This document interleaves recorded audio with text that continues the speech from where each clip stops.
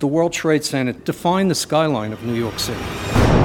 2,000 pounds of explosives blew up in a parking garage at the World Trade Center complex. 6 people were killed, 1,000 injured. 30 years ago, a bomb almost toppled the Twin Towers. I just felt bad about what happened. I keep imagining it. Who are these people that tried to kill me? Was anybody talking about the new guy, Ramzi Youssef? Who? The mastermind of the bombing was a guy named Ramzi Youssef. Ramzi Ahmed Youssef, the accused brains of the operation, now a fugitive believed to be in Iraq. And he was just getting started. Suddenly, the aircraft jerked.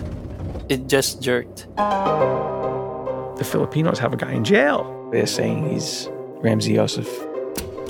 I'll put the bomb in United Air. United Air? Yes.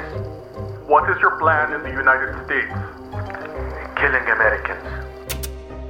I'm Mark Smerling, and this is Operation Trade Bomb, an Apple Original podcast about the 1993 attack on the World Trade Center and how it changed our world forever.